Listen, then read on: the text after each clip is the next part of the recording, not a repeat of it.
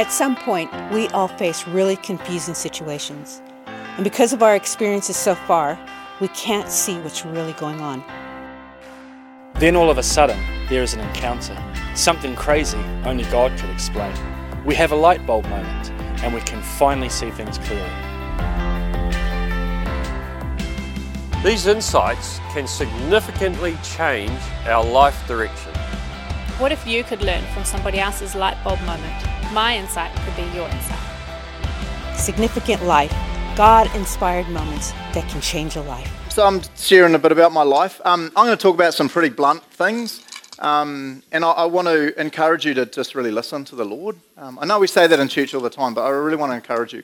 When I'm speaking about some pretty raw realities in life, just really encourage you, man. Just listening to Jesus. What is he saying to you about these? And I strongly want to encourage you, if there's anything I talk about tonight that you're just like, hello, you need to come and pray with someone, right? You need to come and talk to someone afterwards. So, is that all good? Yeah, cool. Okay. Hey, with my magic, first slide, come on. Whoa, too far. Messed up. So I've kind of tried to divide my life into 4 sections. This is the first one, messed up. I grew up completely stuffed, to be honest. I grew up at a camp, Tortora Springs, over in Matamata. Who's been over there? Good times.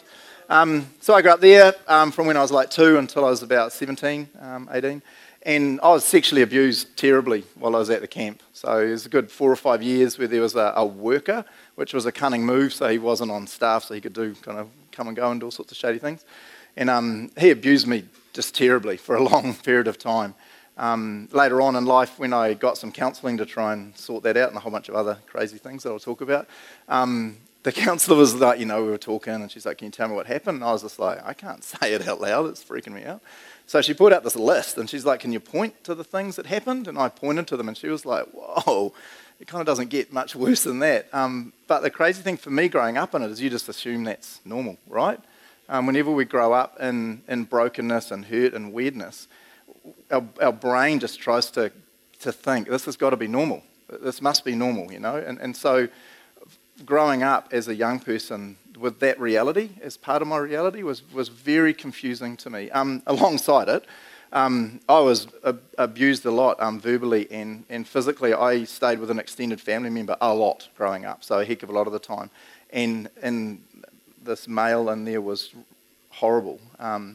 The verbal abuse was that just put down, that constant put down. You're rubbish, you're useless, you are nothing, you're stupid, just this constant thing. And a ton of physical abuse. So the good old punches and then the kicks while you're on the ground, lots of belt action and all this kind of stuff. And the worst thing for me was that little tape recorder that got put on in my head, that I'm useless, I'm pathetic, I'm terrible, I'm blah. And it was something that I still really struggle with. And my default inner speak is always, I am useless, I am pathetic, I am nothing. That's just where it goes to, because I heard that for years and years and years. And Jesus has sorting it, so I'm going to talk about that. The reality that this meant is that I really grew up messed up. And I know some of you could tell me your story, and I'd be like, whoa, how are you alive? I know mine's not as bad as a lot of people, but it really confused me as a teenager. Because again, you just think this is normal. You just think it's normal that when you say the wrong thing and you don't even know what the wrong thing was that you said, that someone's going to whack you and kick you and belt you and do all the other stuff. The other side of it is a desperate realisation that I was completely messed up and bad and evil. I did a lot of bad things through my early years, my teenage years. And I could blame all the bad stuff going on, but I'd still take responsibility for it. And so growing up at a camp is quite a confusing place because they have school holidays all the time, right? School holiday camps, and they tell you about Jesus and stuff. So I went to like every camp in the history of camp, so I'm pretty sure I've become a Christian 1,000 times more than any of you, or probably all of you put together. Because at the end of every camp, the school holiday camps, they do the telling you about Jesus. At the end, they're like, if you want to accept Jesus, come forward. I'm like sprinting forward every time, because I just knew, man, I'm so messed up. But the thing that really confused me when I was a younger teenager was this just didn't work. I'd go forward every time and say the prayer and the little booklet and blah, blah, blah, but I still felt like broken, I still felt dirty and all that stuff. And looking back as an adult now, I'm like, well, duh. It's because there was bad stuff going on all that time. But as a young teenager, I just couldn't reconcile, and this is the biggest thing for me, I couldn't reconcile the message of Christianity with the reality of Christianity, what I was seeing. Does that make sense?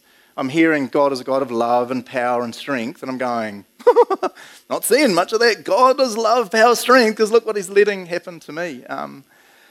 The Christian worker, he's a Christian, but he's abusing me sexually. This Christian extended family member is just evil. But he's a Christian, and you're telling me that God, love, it just didn't make sense. I remember in my later teenage years, and the biggest confusion for me was, and it's something we talk about all the time, how can a good God allow bad things to happen to good people, right? You've heard that heaps of times. But for me, and I'm sure for a lot of you, we personalise it. And so for me it was, how can a good God allow such evil to happen to me? Where was God when this was happening? What was he doing? Just playing cards with Jesus in heaven, having coffee? I don't know, because he certainly didn't feel like he was in my reality. And I grew up with this just a real confusion. I'm hearing this God, but the God I'm experiencing through his people, a lot of it, is just not working for me. Just not working for me. Looking back at that time now, there's a verse that I just really love. This is my wife's favourite psalm. You keep track of all my sorrows. This is God, talking about God. You've collected all my tears in your bottle. You have recorded each one in your book. Now as an adult looking back, I realised that God was with me in that journey. That God was weeping with the horrible things that were happening to me, the horrible things that have happened to you. God was not silent. God was not impotent in that. He was there, and he was strengthening and supporting and trying to protect. And one of the biggest things I wrestled with for years was, where was God? But one of the biggest realities I cling to now is, oh my God. I don't mean that rudely. I'm meaning that, oh my God. Imagine what could have happened to me if God wasn't watching over me and caring for me. There was some, I won't tell you the details, but there were some things that happened that I look back now and I'm like, man, how did that not turn really, really bad? Like scary life and death bad. And I'm just like, man, I just really believe it was the creator of the universe who loves me, who loves you more than you'll ever understand, stopping the evil from going so far and protecting me in some way. And I just go, oh my goodness. I love this verse, it shows that God weeps with us. It shows that God is not this God hanging out in heaven just doing God stuff. He is a God that is involved in our journey. He is a God who hates our pain and our hardship and our suffering, and it breaks his heart as much as it breaks ours more. You've collected my tears in your bottle. You've recorded each one in your book. I just love being real personal. I'm going to be pretty raw tonight. Man, it just blows my brains that the creator of the universe was recording all these hurts, and the number of times I just cried out going, the heck is this going? And God's like, yeah, I'm with you, man. The verse that I go to all the time, this is quite a feminine verse, so if you're a masculine man, just kind of, I don't know, punch someone afterwards and you'll get your masculinity back. But this verse, I just love this verse, and this is one I really hold on to, thinking back to those days. It's talking about God as this God of just love and care. He will feed his flock like a shepherd. He'll carry the lambs in his arms, holding them close to his heart. He'll gently lead the mother sheep with the young. And again, I'm being all personal, so whatever. It's the middle lines. He'll carry the lambs in his arms. He'll hold them close to his heart. I can still remember heaps of the beatings as if they happened this morning, I can remember a lot of the other abuse as if it, just recent. And I'm very visual, and to stop and go, the almighty creator of the universe who spoke everything into being out of nothing during that time was holding me close to his heart. I just go, man, that's such a cool reality, eh? Is that a cool reality? Yeah, I just go, what a beautiful image that God gives us. It's just amazing, eh? It's just amazing. The next little bit is hypocrisy. It's kind of a little weird zone in there. Obviously, I was seeing a lot of hypocrisy with Christians being horrible. And then I saw this weird one that I've just always thought was kind of bizarre, where I was at the camp, and when you grow up at a camp, you always kind of love the camp, the buildings. No, not the buildings, but you know what I mean, the complex, the grounds, the trees. You're just like, oh, I love this place, it's so beautiful. But then all these idiot Christians would come in and be really horrible to it. We'd have heaps of camps, obviously in the weekends, old church camps coming in and doing their thing. And so often the way the people treated the staff who I looked up to, I was just like, what the heck is that? The way they treated the grounds, or they'd just leave the place in a mess, and it was just like, what the heck is going on? This is just really bizarre. And I think I use this as a bit of an excuse somewhat, but it just added to this inconsistency in the message I was hearing about God. Does that make sense? So I've got this guy being horrible, another guy being horrible, and I'm seeing there's awesome Christians through it all, but seeing Christians coming in and just being like really disrespectful, and again just going, this doesn't make sense. This is a real hypocritical religion, isn't it? That we sit in church and talk about, God is a God of love and blah, blah, blah. And then I'm sitting there going, yeah, kind of missing that in the reality of life. Does it make sense, eh? Yeah. Well, it made sense to me. Bad luck if it didn't make sense to you. I know we talk about it all the time in church, but a reality that I really cling to now is that people are watching us all the time, yeah? People are always watching us. I teach a leadership paper at Pathways College, and one of the realities I try and get the students to really grasp is that all of us are leaders. Every one of us are leaders. Every one of us in this room are leaders in some respect. There's always someone looking up to us. There's always someone looking to us, defining the reality on the way we interact with them and the way we interact with others. Does that make sense? So it might be a young cousin if you're younger. It might be someone you're at school with or university with, someone you work with. It could be your spouse. It could be your kids, your parents. There's always people looking at us. And a lot of it they're doing subconsciously, right? A lot of it they're subconsciously going, oh, yep, so that's how you deal with it. That's how you. I think a thing that scares me a lot, but I also think is very exciting, is that super cheesy Christian phrase that we say that for a lot of people, the only Jesus they'll ever see is you or is me. And for me, that was a real reality growing up. Who are the people that you're influencing in your sphere of life? Who are the people that are looking to you and defining reality, and more scarily, defining Jesus Christ based on how they see you interact with them and interact with others? I just think it's a good thing to wrestle with sometimes. It's a good thing to stop and think, man, who am I influencing? Who is watching me to see how I'm living out this Christian thing? And again, for me, I was just seeing this massive inconsistency, this massive confusion, this real dichotomy of, let me tell you about this God of the Bible, but let me show you the reality of him in my life. And it was like just not happening. I left home as soon as I could and went over to Hamilton and did a computer programming course and turned into a super nerd, which is pretty awesome.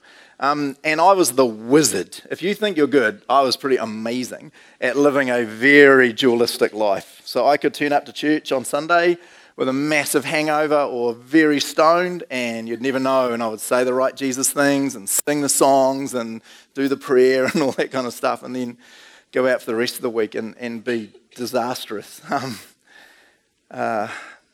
Horrible to look back on now and realise that. One of the things that, and no disrespect to my friends at the time, but one of the things that saddens me now is that no one realised. None of my friends ever asked the question. They must have known stuff, but no one ever had the guts to come and just be like, bro, what the heck is going on with your life? So I just want to call you out on that a bit, eh? If you ever feel that the Holy Spirit is saying to you, you need to go and ask someone that hard question, and you need to go and ask them that question. I know it's a scary thing to ask, and we're like, but my friendship will be on the line. It's like, yeah, but their soul might be on the line. Again, I don't blame my friends, but I think back now and I'm like, man, how much hardship, how much idiot things I've done could have been saved if just one of my friends had pulled me aside and said, bro, let's go and get a Coke or some fries. You know what I mean, eh? And let's talk, man. Are you good? What's going on? You know, I don't know. Crazy time. The next section is Jesus, and this is kind of a crazy time. When I look back now, I just made some unbelievable decisions in the midst of real confusion that I really see was just God going, okay, you're stuffing up your life so amazingly, it's time for me to start maneuvering you a little bit. I was doing a lot of stupid things, and I literally woke up one day and thought, man, I need to check out this Christian thing for real. So I went to a Bible college in Auckland for a year, which all my friends who were not Christians were just like, what the heck are you doing? And I turned up there incredibly messed up, but it was just this amazing year of life change. I got married a few years after that too. Just as most onto it guys say, the most incredible woman that God ever created. So bad like all you other women, you're like way down here compared to my wife. And I was a disastrous husband. I look back now, I've apologised to my wife many times. I was a terrible, terrible husband. I was pretty messed up still from the stuff that had happened. But there was a lot of things that I did, said, that I'm just so embarrassed of the way I treated her, this beautiful daughter of God. And he's this idiot, just selfishness and horrible things. But again, I've just got this massive confusion going in my mind all the time that I've heard this so much about God and knew so much about God, but I'm not seeing it and craziness. And so we decided, man, if you want to really figure out God, the best thing to do is go to America, right? That's where God lives, you know. And so it was really bizarre. We had, come on, so good, eh? Donald Trump, eh? Make America great. With Sarah Palin as his running mate. That has been phenomenal. And so we decided we wanted to study God hard out, so we decided to go to America and headed over there to Bible College University in Chicago for 4 years.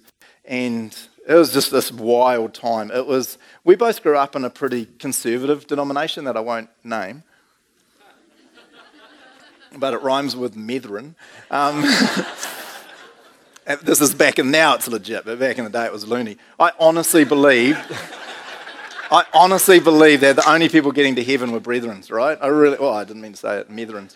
I really did. And I was talking about it with my wife this afternoon. I said, did you grow up with that? And she was like, oh, totally. And I was like, what the heck is that about? And now we're at this Bible college, 2,000 students, and there's students there that are so sold out for Jesus, it's just unbelievable. And I'm thinking, man, the only ones getting to heaven are these guys. You know, the occasional Baptist might have sneaked in the back door, but it was mainly just us. And it was just this real opening of my brain to realise that the God, and this is the key kind of parts for me, the God I grew up understanding is not God, right?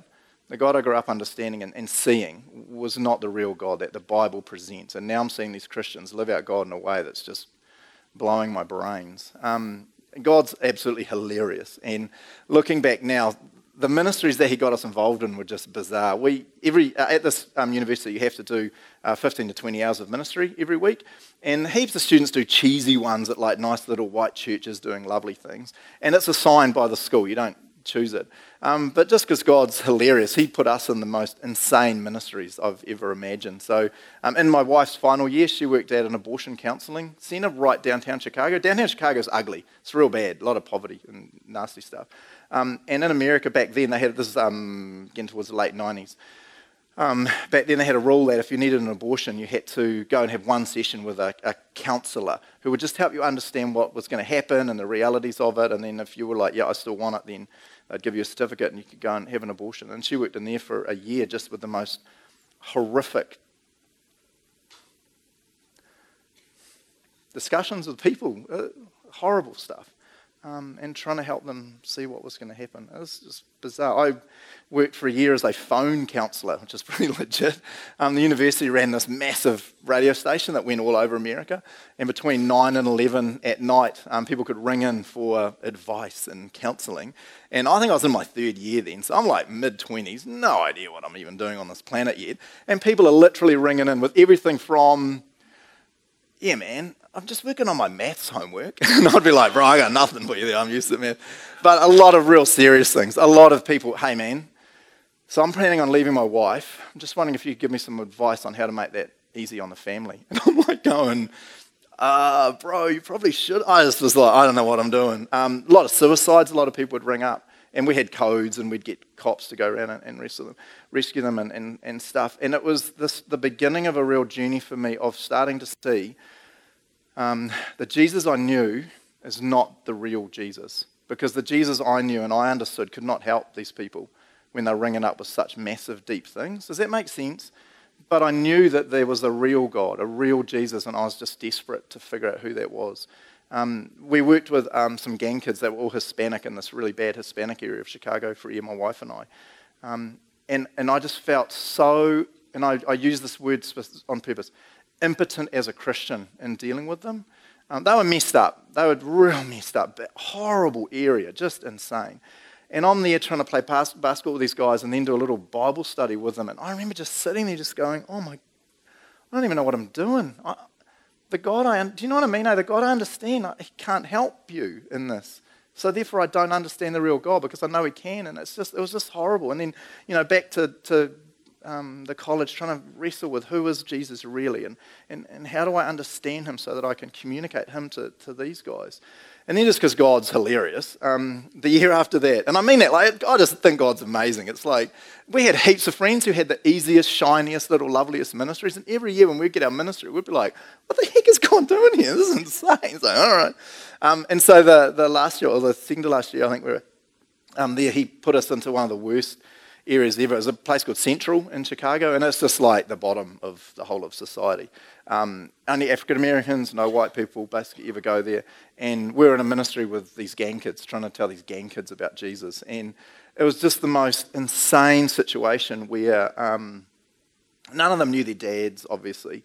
Most of them didn't have mums, or they had mums, obviously, otherwise they were just appeared miraculously. No. But they didn't know who their mum was. They're being raised by grandma or auntie, goodness knows who. And they were all in gangs, and that was the only way they could survive. They're all like 14, 15 at this time. And I remember having this bizarre conversation with one of the guys running the ministry one night, and he said, the thing you got to realise with working with these guys is they have no hope. There's just no hope for them. And I was like, bro, I can't comprehend no hope. What do you mean? And he said that their life expectancy was 16, maybe 17. If they made it to 17, it was like, oh, who would have thought? What an amazing thing. And their only way out of their poverty and their horrible situation was to be in a gang and deal drugs. He said, that's the only thing they can do. And I was like, can't they get a job? And he's like, no one hires these guys.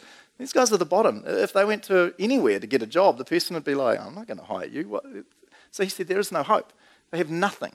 Their only dream is that they'll get in a gang and they'll work up from just being the little guy taking the drugs here and there on the street to getting a bit of importance and then be able to survive. And then their dream, always falsely, is that that'll get them out and then they'll get out of this area called Central.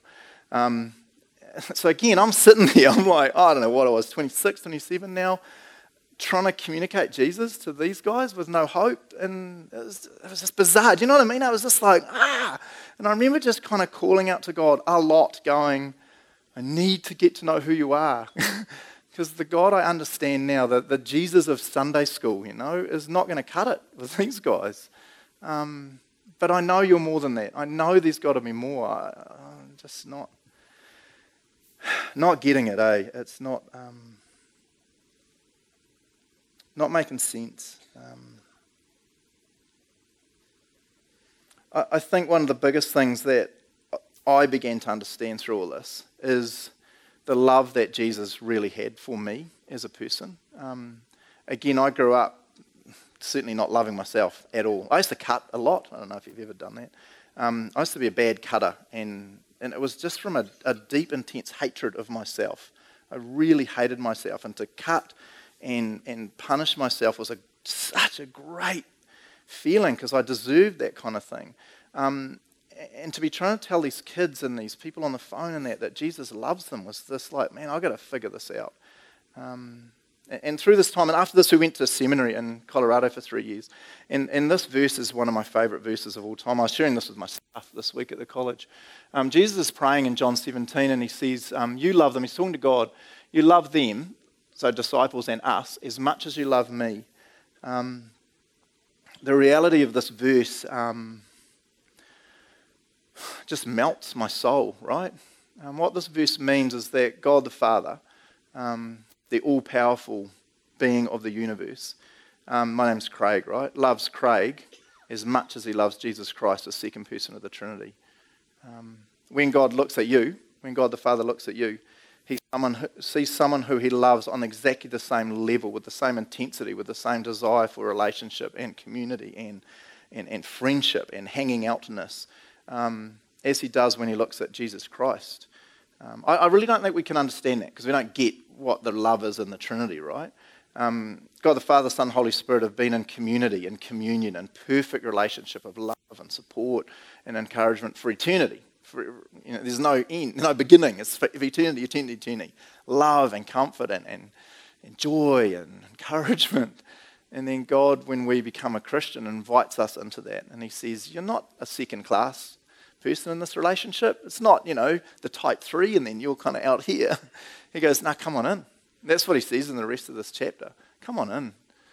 I love you with that same intensity as I love my son, Jesus Christ. And one of the things I wrestled with for a long time is how do I take that reality and make it part of my reality? We're wizards. We're the masters of sitting in church and going, oh, it's so great. Amen. Loves them as much, But then we walk out into our life and we often don't take that reality with us. So one of the things I want to encourage you to do, John 17:23, super easy to remember. A 1 and a 7 and a 2 and a 3 equals a simple number to remember. So good. I'd encourage you so much to have a look at that sometime and just rest in it. Rest in that. What does it mean that God the Father loves you on that same level, with that same intensity, with that same desire for relationship as he loves Jesus Christ? Man, it's just massive, eh? The last little part is called pastor. Lived in America for 7 years in the end studying and so on, and then came back to New Zealand to pastor a little church over in Cambridge, which was hilarious. They'd never had a pastor before, and so people weren't quite sure what to do with the pastor. My office was the creche, and so on Saturday nights I had to take my desk and all my stuff, drag it out and drag all these cots in and blankets on the floor and stuff. And then Monday morning I'd go back in and drag all the cots out and drag my desk back in and try and pretend to be a pastor. People would come in often and be like, okay, so what do we do with you as a pastor? Do you visit us? Do we ring you? And I was kind of like, I don't really know, man. I'm just making this up as I go along. Because God's awesome, there was an older guy who was a returning missionary who came on board at the same time as me to pastor, which is really good because I was this young idiot who had no idea what I was doing, and he was much older and much wiser. And there's countless times that I went to him with the most brilliant idea in the history of brilliant ideas, and he'd just be like, okay, so I have 10 reasons why we cannot do that, bro. And I'd be like, okay, good, you're really wise. It was a real crazy time. The church grew like a weed. Most churches do, right? If they've never had a pastor and now there's someone there, or there was two someones there who all they're doing for 40, 50 hours a week is thinking about the church and community. So the church just took off. It was just crazy. But again, because God is wild, he threw this massive curveball. So I had a daughter born in America whose name is Sarai. She's an American citizen, has a letter from Bill Clinton welcoming her to this fine United States. Go Bill Clinton, he's a man. Not sure about Hillary, but that's another discussion.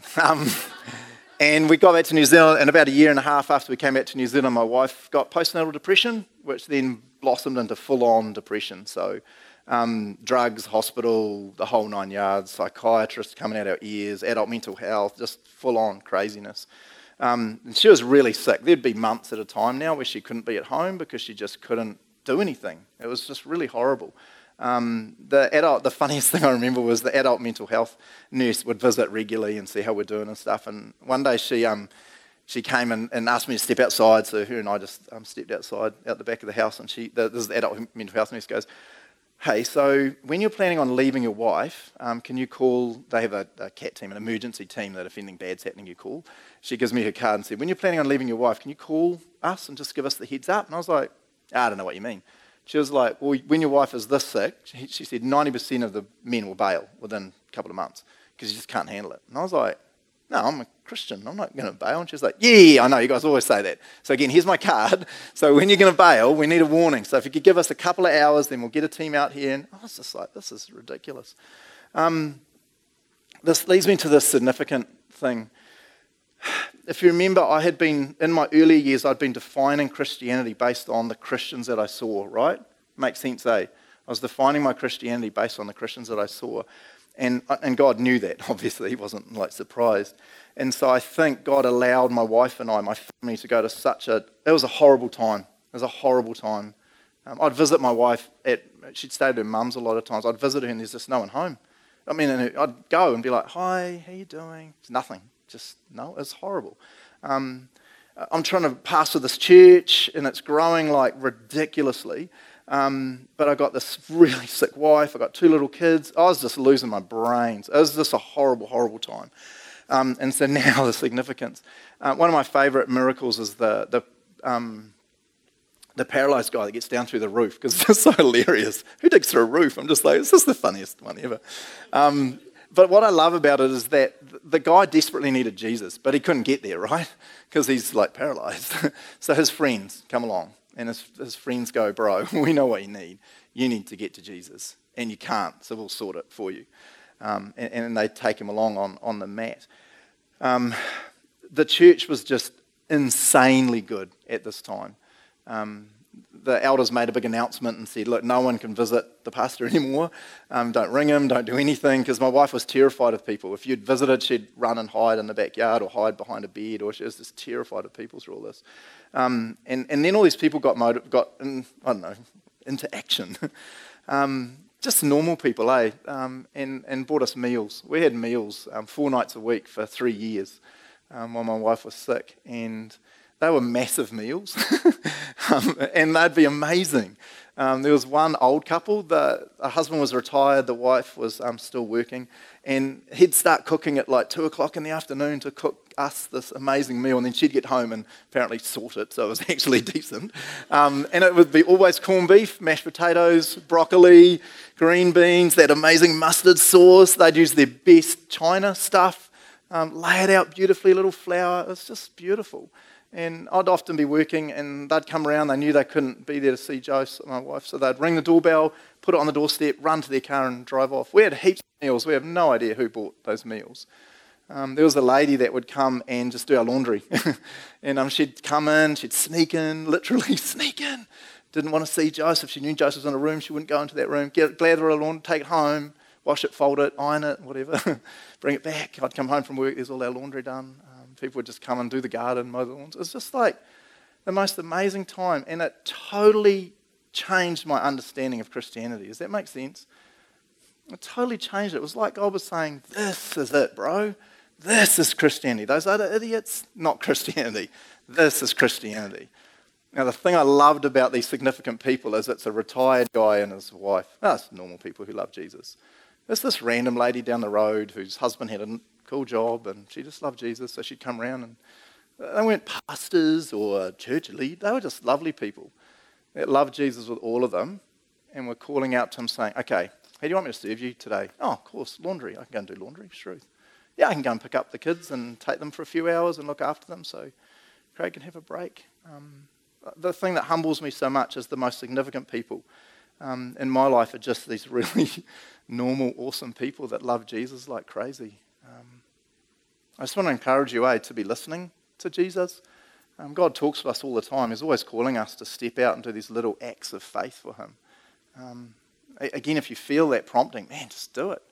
If you see someone you can help, someone you can care for, no matter how tiny it is, man, you need to do that. And then I ended up at the Bible college. Long story, no one cares about it. Okay, I just want to finish with this cool verse. This is my favourite verse. I got it tattooed on my arm. I love it so much. I love the Bible so much. I got Bible tattoos all over me because it's so cool. It means if I ever forget my Bible when I'm preaching at a church, I'm just like, and today's sermon will be from... Nah. For our sake he made him to be sin who knew no sin, so that in him we might become the righteousness of God. To be really raw and open with you, the biggest thing I've struggled my whole life is this feeling of just dirty, useless, ugly, trash feeling. I've talked to a lot of people that have been abused when they were young, and often that's this feeling that you have that you're just rubbish, just the crud of, it's just this horrible feeling. And again, as a Christian, I was doing a good job of separating what God was saying about me with who I was really living as. God's saying to me, nah, man, that's not who you are. And I was like, yeah, great, thanks. But I never allowed that to be a part of who I really was. I'll unpack this verse for you. The thing I love so much about this is the very beginning of it, for our sake. For our sake. I remember I had that verse from John 17 that says that God the Father loves us, loves me, as much as he loves Jesus. Remember that? To me, that helps me understand this verse, right? Because this is for our sake that God killed Jesus. that God the Father sacrificed Jesus on the cross. And I go, why would he do that? It's like, oh, because he loves you as much as he loves Jesus. And I go, oh, that helps the whole crucifixion make a whole bunch more sense. If he loves me, if he cares about me, if he desires a relationship with me with the same intensity that he desires a relationship with Jesus, then I can kind of understand why he would do that. Does that make sense, eh? I was talking about it with my staff this week, and this is not what it's saying, but this is the way I kind of think about it. It's almost like God says, I love you more than Jesus, because I'm about to harm and hurt and wound and beat my son because I love you and care about you so much and desire a relationship with you. So it's almost like he loves us more, but that's not what he's saying. But it's like, man, that kind of helps me understand it. So for our sake, he made him to be sin, and you know sin. There's a lot of stuff I've done wrong, man. There's a lot of evil things I've done. I've had a lot of evil, horrible things done to me. And one of the realities I love about Jesus is that he sorted all of that on the cross. I don't have to walk around with a sense of guilt anymore. I need to sort some of that stuff out and do a heck of a lot of apologies. But he's taken it. He's removed it. He's removed my sin.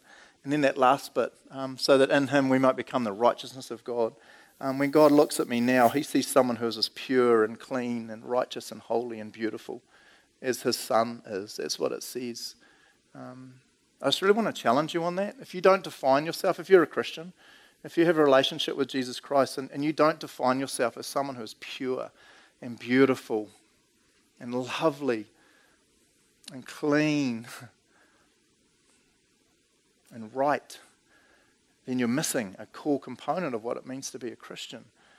And we have to, as Christians, not allow the reality as God's defined us to stay over there. We have to take it in and wrestle with it and go, man, how do I live as someone who is as pure and clean and beautiful as God himself is? Do you know what I mean? It took me a long time to really be able to speak of myself in this way, that I am like that.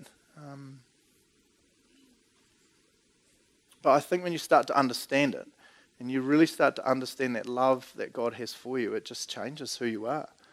It changes everything about you. It changes the way you live. It changes the way I treat my wife.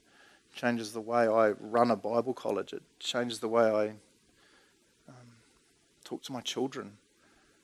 When I know that I'm good, that I'm clean, that I'm pure, that I'm right, that I'm lovely, that I'm beautiful.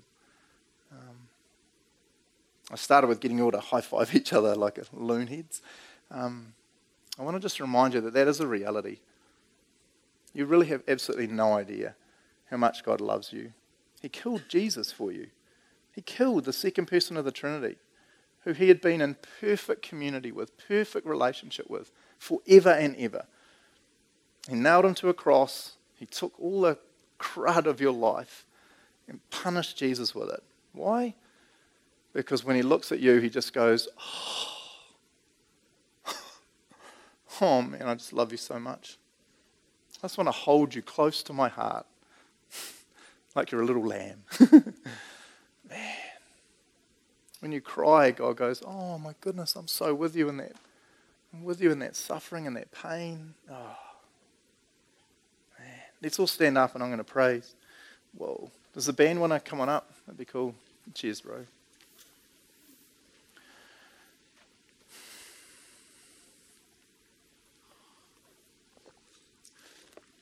I just want to encourage you to get some prayer if you need some prayer. I talked about some pretty raw things tonight.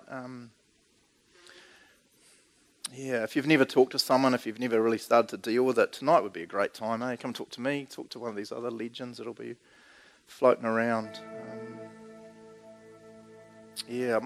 My final little challenge, eh? It's good to finish sermons with a little challenge. Is that all good? Nah, bad luck, I can do it anyway. This is my challenge for you, eh? And it's hard to do, and it's always dumb finishing a sermon like this, but who cares? I just want to encourage you this week, man, 5 minutes. Everyone hold up one hand that's got a 5 on it. Everyone hold up one hand. If you've lost a finger through tragedy, sorry, but that is really insensitive. Keep your hand up. Keep your hand up, 5. That's it, 5 minutes. That's all you need, eh? John 17:23, remember? What does 17 and 23 add up to? Wow. Okay, so you're all fired. 17 and 23. Easy to remember. 17, 23. Keep your hand up. I want you to set aside this week 5 minutes to just read over that and read it about yourself. Put your name in there. And just rest in that reality that God loves you as much as he loves Jesus Christ. That you are beautiful and perfect. You are incredible. You are pure because of what Jesus Christ has done for you, because of God's love for you. Cool, let me pray. Yeah, God, man, we're so not worthy of your love. So many of us in this room are complete dropkicks when it comes to Christianity. I know, I totally am. Man, we're just still sinning and stuffing up all the time, which we're not as much as we used to, but man, we still just drop the ball all the time, but you still love us and encourage us and support us. It's just incredible. Thank you so much for the reality of who we are in Christ. We are not often who we've defined ourselves as, but we are who you define us as. Help us to live in that reality, God. And we love you with all that we are. Amen.